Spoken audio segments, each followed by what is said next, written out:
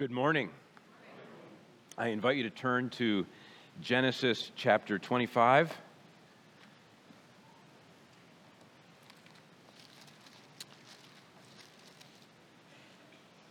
For those of you who were here last week, the verse count associated with today's sermon is profoundly less than last week's,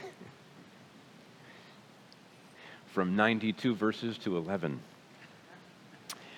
So we're walking through the book of Genesis, and we're walking through it in 4 stages. We started in the first 6 months of 2022, and we walked from Genesis 1:1 to chapter 11, verse 9, from the dawn of creation to the dispersion at Babel. And then we took a 2-month break, and then we returned to the second stage in the fall, in September, picking things up at Genesis 11:10, with Shem's descendants all the way down through Abraham. And that's been the focus these last 6 months, the life and the significance of Abraham, bringing us down through chapter 25, verse 11. And the text this morning concludes our journey through the second stage. And then we'll take a 2-month break, and then, Lord willing, on June 4th, we'll pick up with the third stage of our journey through Genesis. In this particular sermon, I want to do 2 things. First of all, I want to briefly unpack Genesis chapter 25, verses 1 through 11. And then after that, I want to reflect on the legacy of Abraham and Sarah. So let me read Genesis chapter 25, beginning in verse 1. Holy Scripture says, Abraham took another wife, whose name was Keturah. She bore him Zimran, Jokshan, Medan, Midian, Ishbak, and Shua. Jokshan fathered Sheba and Dedan. The sons of Dedan were Asherim, Letushim, and Leumim. The sons of Midian were Ephah, Epher, Hanok, Abida, and Eldaah. All these were the children of Keturah. Abraham gave all he had to Isaac, but to the sons of his concubines Abraham gave gifts, and while he was still living, he sent them away from his son Isaac eastward to the east country. These are the days of the years of Abraham's life, 175 years. Abraham breathed his last and died in a good old age, an old man and full of years, and was gathered to his people. Isaac and Ishmael, his sons, buried him in the cave of Machpelah, in the field of Ephron, the son of Zohar the Hittite, east of Mamre, the field that Abraham purchased from the Hittites. There Abraham was buried with Sarah his wife. After the death of Abraham, God blessed Isaac his son, and Isaac settled at Beer Lahai Roi. This is God's word, and it is for our good. Let's pray. Father, we again thank you for your holy word. We pray that your words would dwell richly in our hearts, transform our lives, anchor us in the unchanging truth of your word. In Jesus' name we pray. Amen.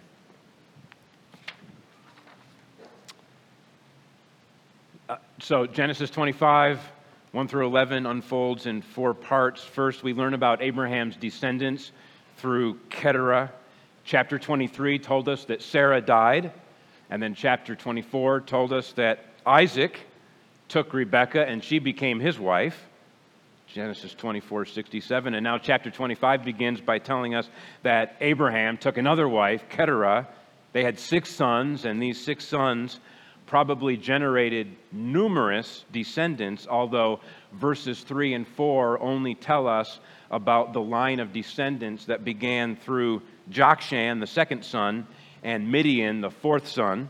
Jokshan had 2 sons, Sheba and Dedan, grandsons of Abraham and Keturah.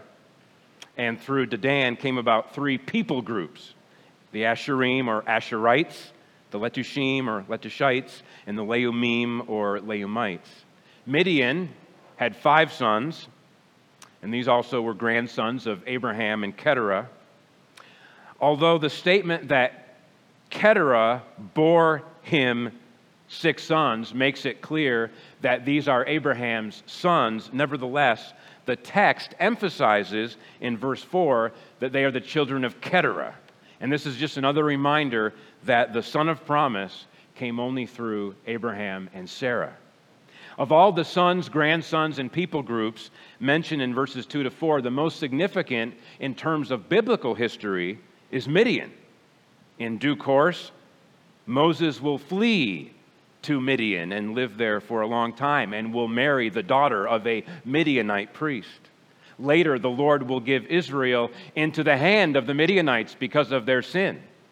And then afterward, he will raise up Gideon to give Israel the victory over the Midianites. All these happenings are, in a very real sense, extended family conflicts.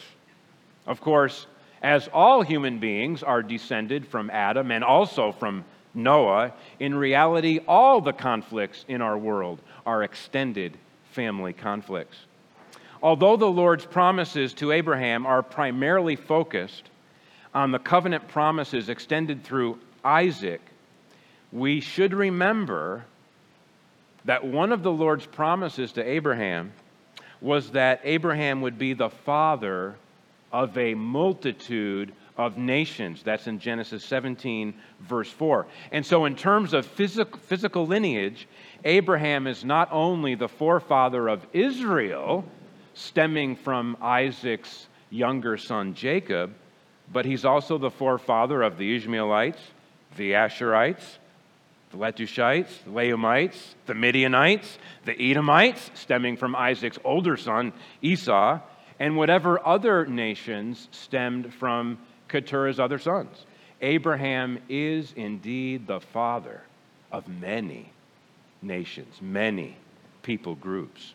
Second, going to verses 5 and 6, we learn about Abraham's estate plan with respect to leaving his inheritance to the next generation. And the bottom line is that Abraham put all of his eggs into one basket and gave the basket to Isaac. Remember, Abraham had 8 sons total: Ishmael by Hagar, Isaac by Sarah, and then he had the 6 sons of verse 2 by Keturah. But only Isaac was the son of promise and the heir of the covenant promises. Therefore, verse 5, Abraham gave all he had to Isaac. This doesn't mean that Abraham didn't care about his other sons, but to the sons of his concubines, Abraham gave gifts, verse 6.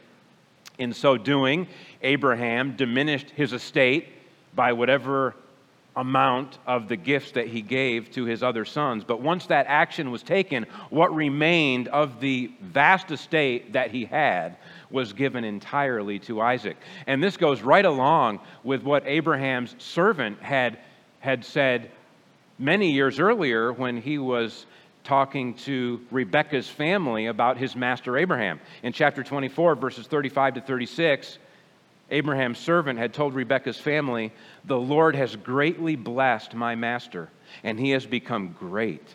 He has given him flocks and herds, silver and gold, male servants and female servants, camels and donkeys. And Sarah, my master's wife, bore a son to my master when she was old, and to him he has given all that he has." Further, while Abraham was still living, he sent his other sons away to the east, and this action would have reinforced the idea that Isaac was the sole heir of Abraham's estate and the sole heir of the covenant promises.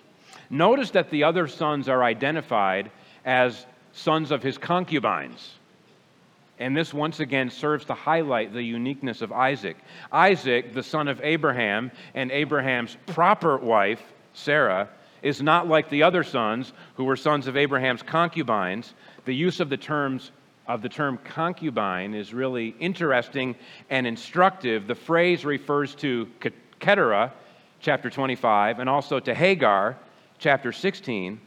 Although Keturah is referred to as a wife in Genesis 25, verse 1, and Hagar is also referred to as a wife in Genesis 16:3. Nevertheless, they did not have the same standing that Sarah had as Abraham's true wife. In fact, Keturah is specifically called Abraham's concubine in 1 Chronicles chapter 1, verse 32, which is heavy on genealogical information. But as Genesis 25:10 tells us, Sarah was his wife. The emphasis on Isaac's unique status as sole heir is a fitting conclusion to Abraham's biographical record, which was from the very beginning so focused on his offspring, that which God would do in the future. So with that biographical information now complete, what remains is a brief notice concerning Abraham's death and burial. 100 years earlier, at the age of 75, he had left Haran and traveled to Canaan. He fathered Isaac at the age of 100. His wife Sarah died when he was 137. His son Isaac married when he was 140. His grandsons Jacob and Esau were born when he was 160, although the births of Jacob and Esau are not recounted until later in chapter 25. Those births actually took place several years before Abraham's death. And now, at the age of 175, his days were complete. Verse 8 employs formal language in order to tell us that a man who had lived a long and productive life had finally died. Abraham breathed his last and died in a good old age, an old man and full of years, and was gathered to his people. The phrase gathered to his people is used several times in the Old Testament as a way of describing a man's passage through death into the mysterious realm of after death. It is used of Abraham, of Ishmael, of Isaac, of Jacob, of Aaron, and of Moses. They died and were gathered to their people. While the phrase by itself doesn't tell us much about what happens to people after death, it is a gentle witness to what becomes clear later in Scripture, that physical death is not the end of a person's existence. While the bodies of the deceased are laid to rest in the earth, the souls of the righteous are immediately ushered into a place of comfort. And the souls of the wicked are immediately ushered into a place of torment. The souls of both the righteous and the wicked await the day of physical resurrection, when every human being will stand before the righteous judge and will be judged according to the character and conduct of his life. And some will be welcomed into eternal blessedness, and others will be sent away into eternal punishment. Scripture says, "An hour is coming when all who are in the tombs will hear the Son of Man's voice and come out. Those who have done good, to the resurrection of life, and those who have done evil, to the resurrection of judgment." John 5, verses 28 and 29. And by way of application, it's worth saying that one day you also will be gathered to your people. Therefore, be diligent to make sure that your people are the people who live under God's promise, not the people who perish under God's judgment. After Abraham's death, his two oldest sons teamed up to bury their father, although Ishmael was the oldest. Not insignificantly, Isaac is mentioned first.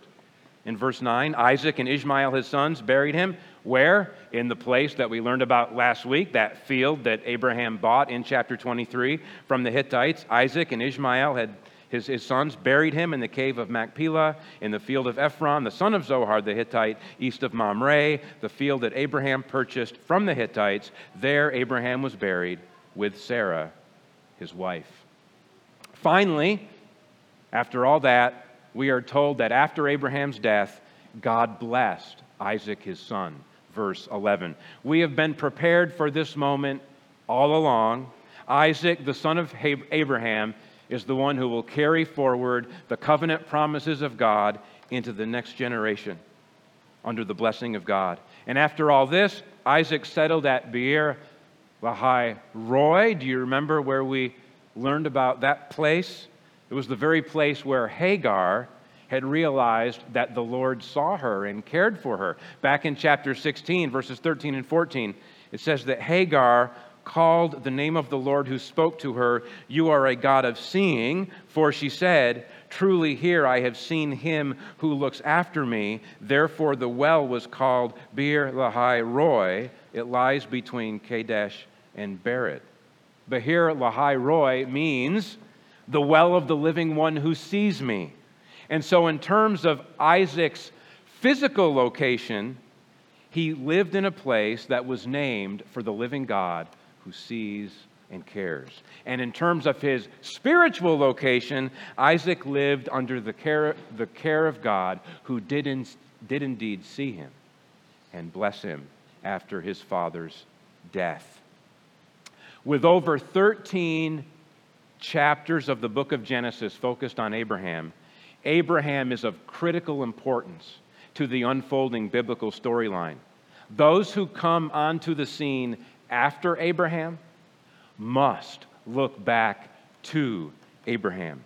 God's call upon and covenant with Abraham function as an anchor, a firm foundation upon which to stand and build, a basis for hope and a pattern for our own walk with God. We live in a society that loves to break from the past and to break from the traditions that have been handed down to us. Now, I'm all for breaking from the sinful past and from empty traditions, but when it comes to the rich heritage that God has gifted to us through His people and that God has preserved for us in the Scriptures, I don't want to break from it. I want to stand in it, savor it, celebrate it, and stick to it. Simply put, we must learn to look back with gratitude to our forebears and to the trail that they blazed under the blessing of God. Since those who believe in Jesus are sons of Abraham, Galatians 3:7, then we must remember that we stand in the promises that God made to Abraham. God's promises to Abraham are a covenant foundation to which we must continually return. When the afflicted children of Israel cried out in Exodus chapter 2, we are told that God heard their groaning and God remembered His covenant with Abraham, with Isaac, and with Jacob. Exodus 2:24. When the prophet Micah ends his book with a beautiful description of God's steadfast love, compassion, and forgiveness, he concludes with this prayer to the Lord: "You will show faithfulness to Jacob and steadfast love to Abraham, as you have sworn to our fathers from the days of old." Micah 7:20. When we turn to the pages of the New Testament, what do we find? After Mary had been told by the angel that she would give birth to the Son of God, she praises the Lord and celebrates the mercy of God. And she concludes her praise song by saying, "He has helped His servant Israel in remembrance of His mercy, as He spoke to our fathers, to Abraham, and to his offspring forever." Luke 1, verses 54 and 55. Likewise, after John the Baptist was born, John's father Zechariah blessed the Lord for raising up a horn of salvation for us in the house of His servant David, as He spoke by the mouth of His holy prophets from of old, that we should be saved from our enemies and from the hand of all who hate us, to show the mercy promised to our fathers and to remember His holy covenant, the oath that He swore to our father Abraham. Luke 1, verses 69 to 73. The promises that Abraham received, as well as the faith that he had and the obedience that he rendered, are foundational to understanding what it means to walk in covenant fellowship with a gracious God. Regarding the inclusion of the Gentiles in God's gracious covenant, Jesus said, "Many will come from east and west and recline at table with Abraham, Isaac, and Jacob in the kingdom of heaven." Matthew 8, verse 11. Gentiles who believe in the Messiah stand on the shoulders of the Hebrew patriarchs. And at the appointed time, we will feast with them at the table of the Lord in the eternal kingdom of peace. It is profoundly right for Christian believers to sing to one another. Father Abraham had many sons. Many sons had Father Abraham. I am one of them, and so are you. So let's just praise the Lord. Profound theology there to that kid's song. We must also give Sarah her due when the Apostle Peter encourages women to adorn themselves with true beauty, that is, with the imperishable beauty of a gentle and quiet spirit, which in God's sight is very precious, 1 Peter 3:4. Peter's thoughts turned to Sarah.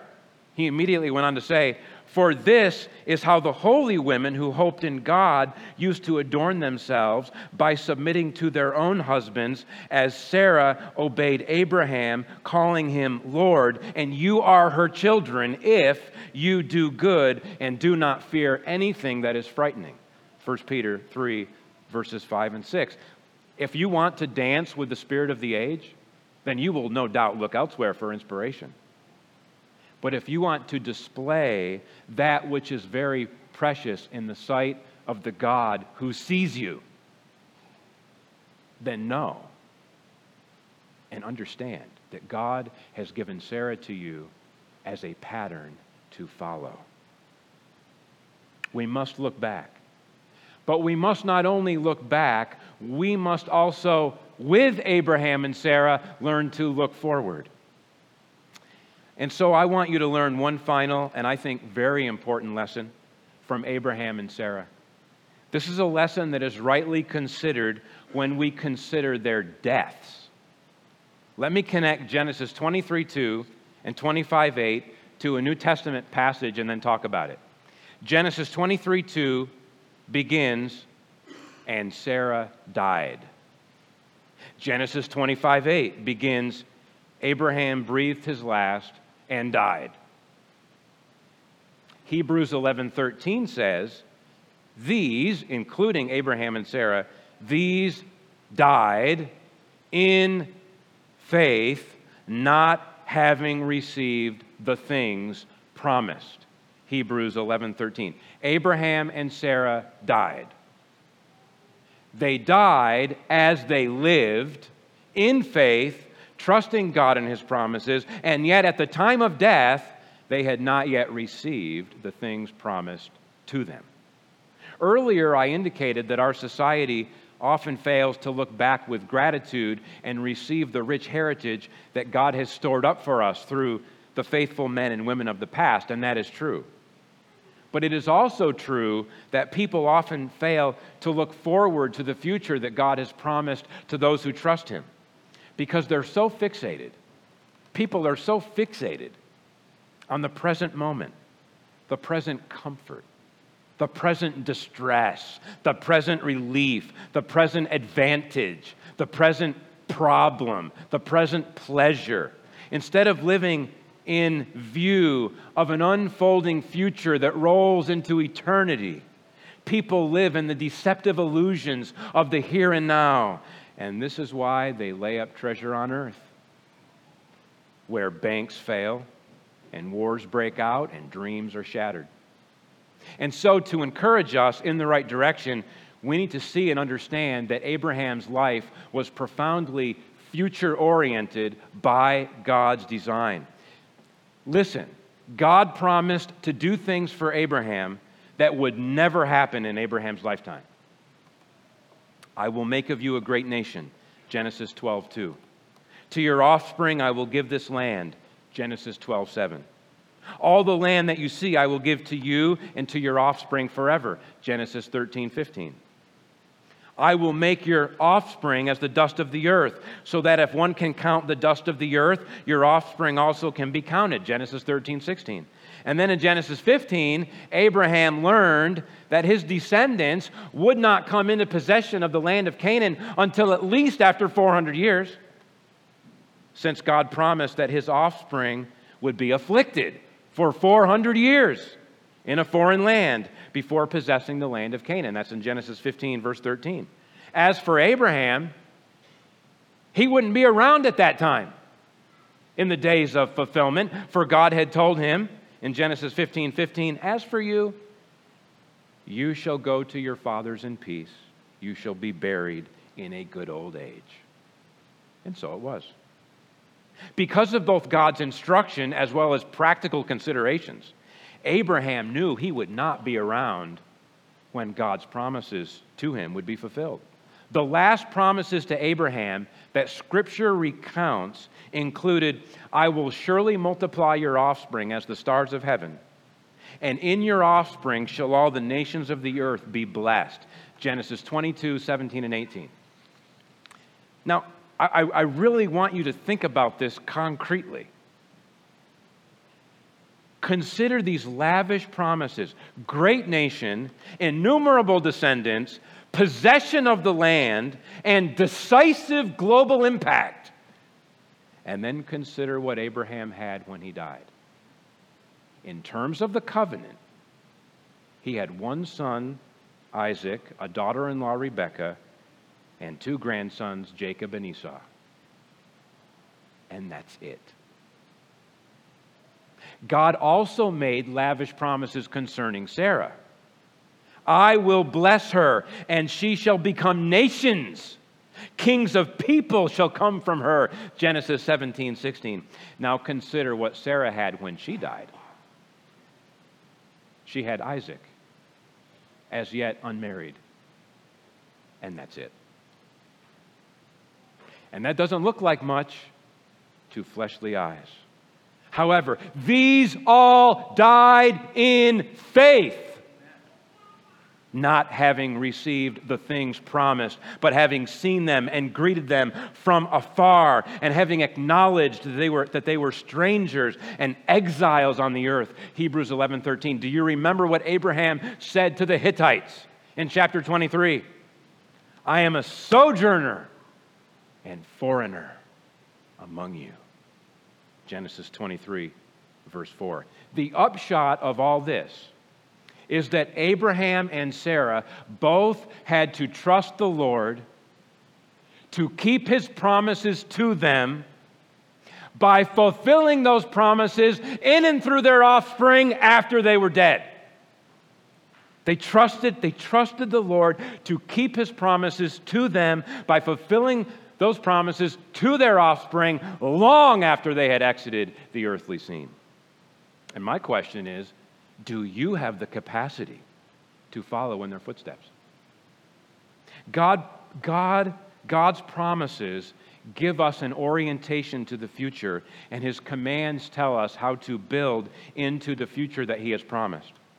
Remember what the Lord said about Abraham in Genesis 18:19. I have chosen him, that he may command his children and his household after him to keep the way of the Lord by doing righteousness and justice, so that the Lord may bring to Abraham what he has promised him. And later the Lord told Abraham that he would indeed fulfill his promises to Abraham because Abraham had obeyed the voice of the Lord. Genesis 22:18.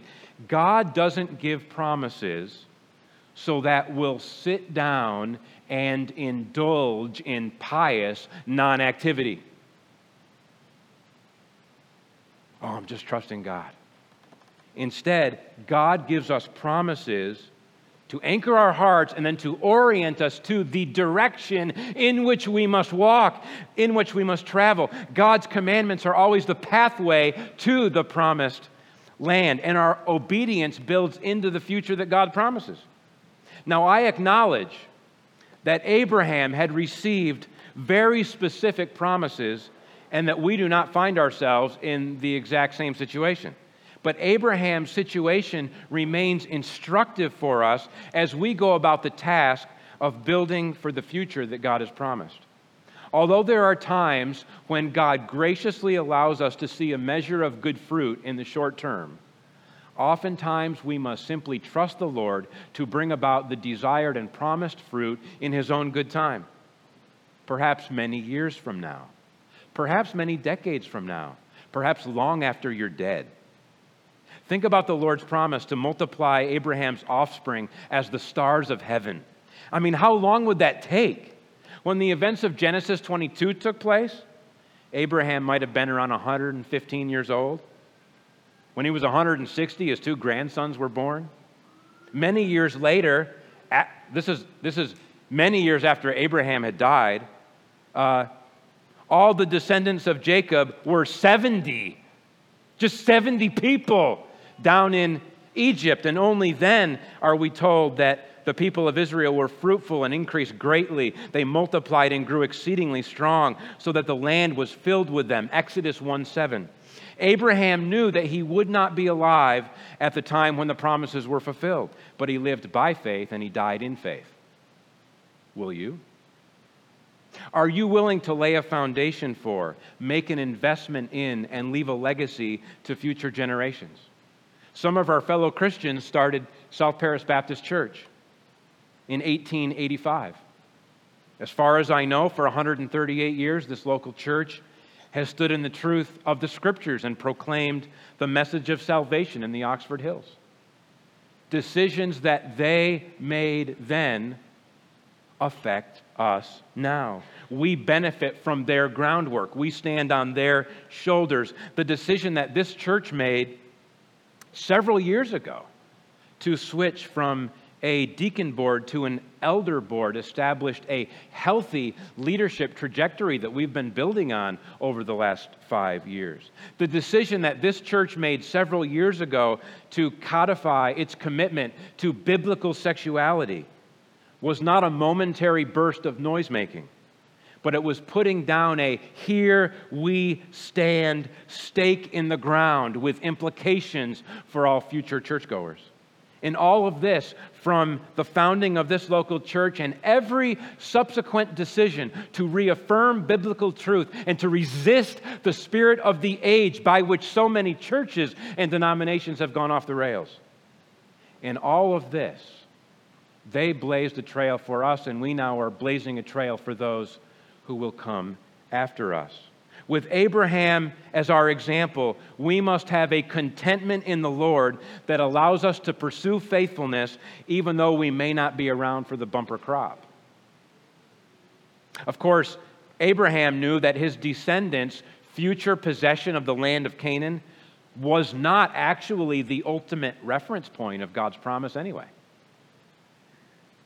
That passage in Hebrews chapter 11 says more. It says this. Hebrews 11, verses 13 to 16. These, Abraham, Sarah, Isaac, Jacob, these all died in faith, not having received the things promised, but having seen them and greeted them from afar, and having acknowledged that they were strangers and exiles on the earth. For people who speak thus, make it clear that they are seeking a homeland. If they had been thinking of that land from which they had gone out, they would have had opportunity to return. But as it is, they desire a better country.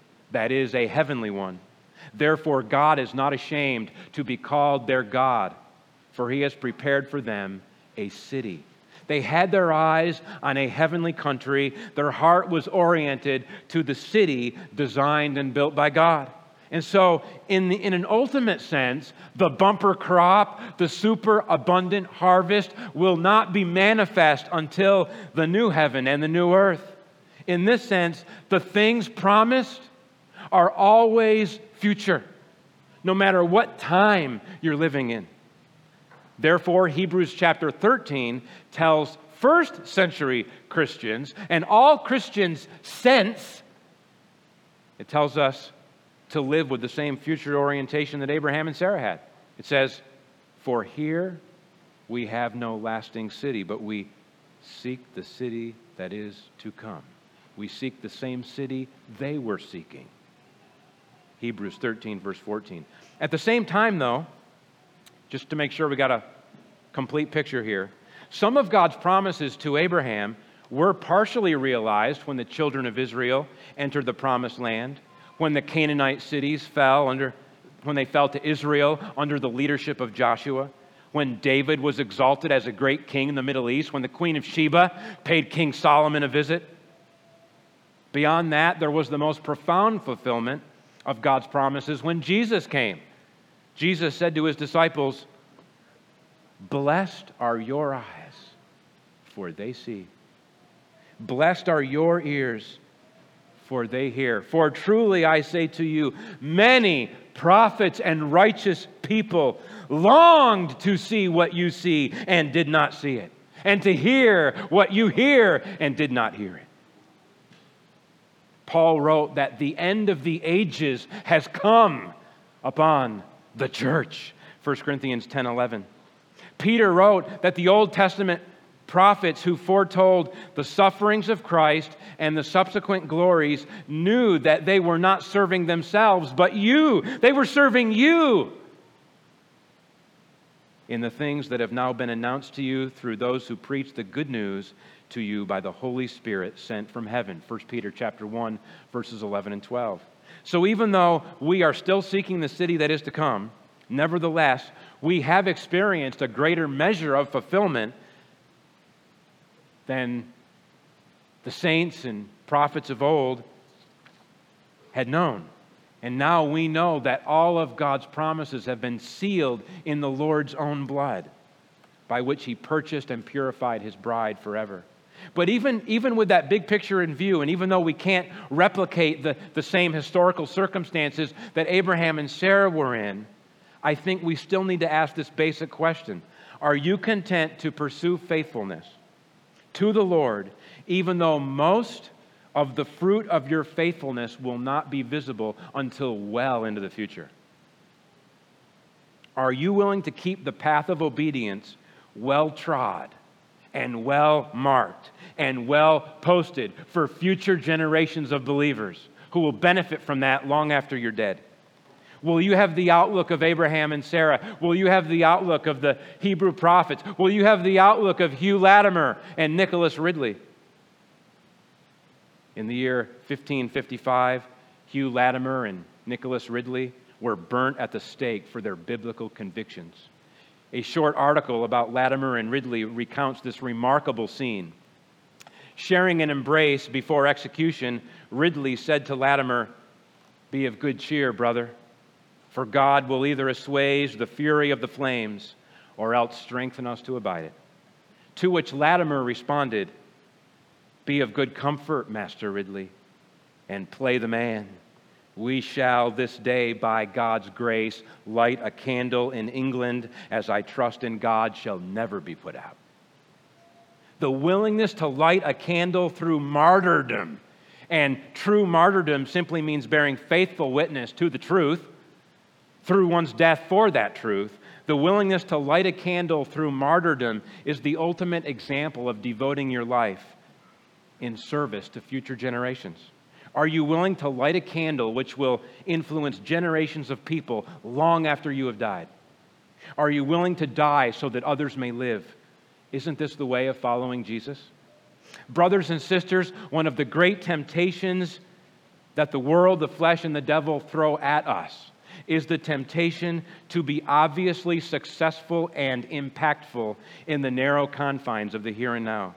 After all, media outlets typically don't run stories on people whose lives will prove to bear fruit 100 years from now. That's too boring to generate many clicks. That's too boring to people who want exciting and inspiring news today.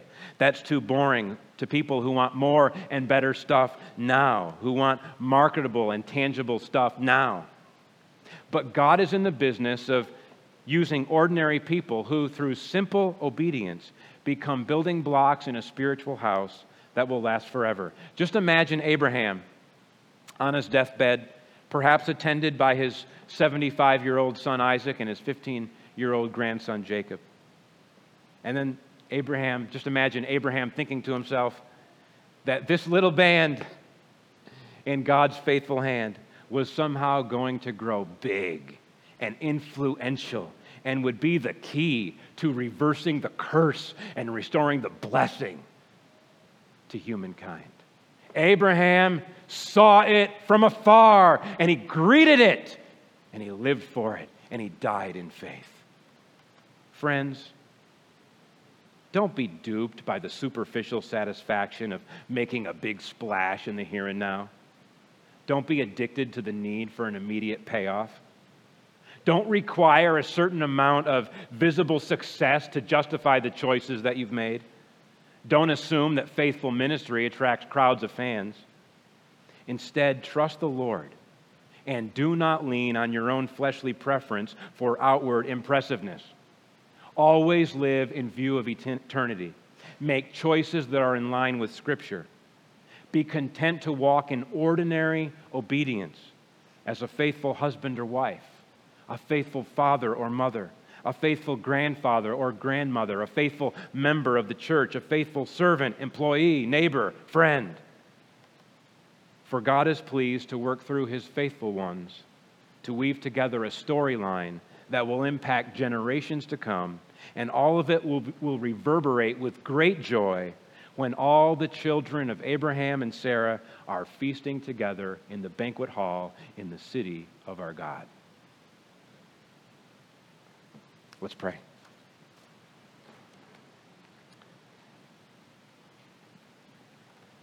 Father, I pray that you would wean us from the desires of the flesh, from the lust of the eyes, from the craving for worldly significance. I pray that we would fix our eyes on Jesus, the author and perfecter of our faith, and that we would follow in the footsteps of Father Abraham and Mother Sarah. Your Holy Spirit would transform our lives and produce good fruit that would impact children and grandchildren and future generations of disciples. We pray that your light would shine through us now and down through the ages and will accomplish far more than we'll ever know until eternity reveals it. In Jesus' name we pray. Amen.